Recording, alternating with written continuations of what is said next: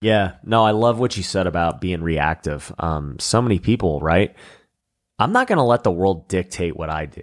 Yeah. At the end of the day, I'm going to try and enforce my will on what it is I'm trying to accomplish, my dreams, my, desires and the things I want to do. And the world is going to, react to me in either a positive or negative way. Like, I put out a video, it does good, it does bad, whatever. The world reacts, and then I get to choose how I adjust. Right. And I can react negatively to it and be like, oh man, everyone hates me. That video flopped and poor me. Everyone's making fun of me, whatever. Yeah. Or I can say, okay, I didn't get the reaction I wanted.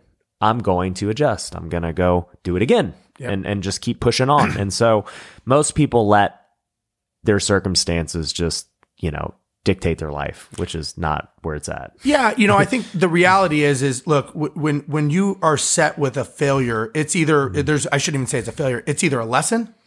It's a lesson either way. Yep.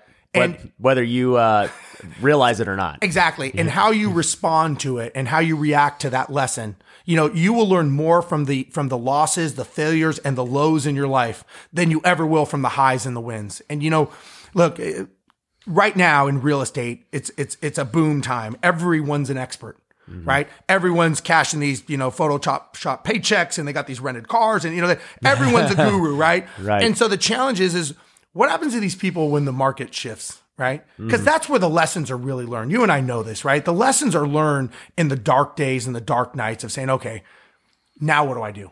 What is there a lesson here? And look, I've been in business long enough, and I've made a lot of mistakes. I've been ripped off and all that stuff. And at the time, you don't say, well, there's probably a good lesson here, right? We don't say that. But at the end of the day, when you can, and I learned a lot of this from flying, of dealing with emergencies. I've learned that when you can step back and you can separate your emotions from the situation. And I've never met a successful person who said, you know what? I made an emotional decision. It was a knee-jerk reaction, and that was the smartest thing I ever did. I've never met that person, right? No. Everyone says, you know what? I probably shouldn't have said that. I probably shouldn't have sent that text message, because it's emotions. This is business. There's nothing in business that says emotions are priority. Right.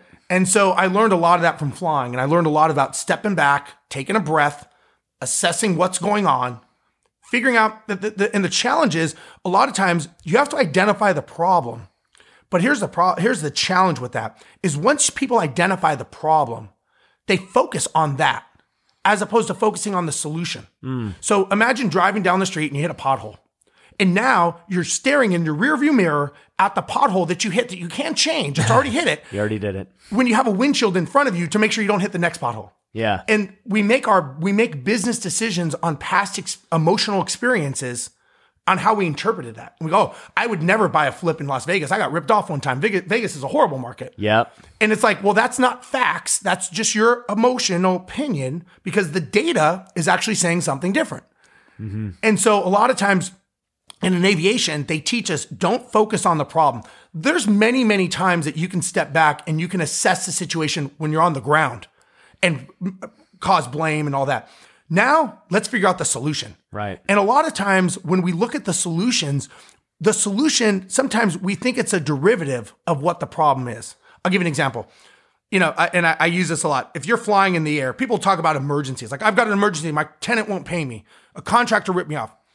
With all due respect, that is not an emergency.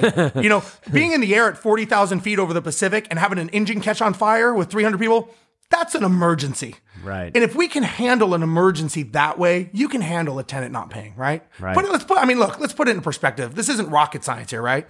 And so what I tell people is, if we have an engine catch on fire, right, which I've had before, a lot of bells and whistles are going off, hydraulic systems are shutting down, all these things.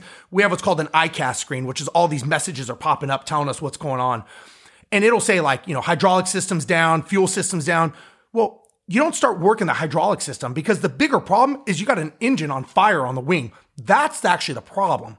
So a lot of times when we look at problems in business or in real estate, we're focused on a derivative of the real problem. And so maybe the derivative of that problem, maybe the real problem was you didn't vet your contractor right. Maybe you didn't have an expectation meeting with your contractor of what the expectations were. Maybe you didn't have a conversation with your tenant about when rent is paid and what the consequences are per the lease agreement. And again, I get it in the heat of battle, but sometimes you got to step back and you got to focus on the solution, not dwell on the problem. And a lot of times, look, we all do it. It's a matter of seeing it, catching it before it becomes like an enigma of itself.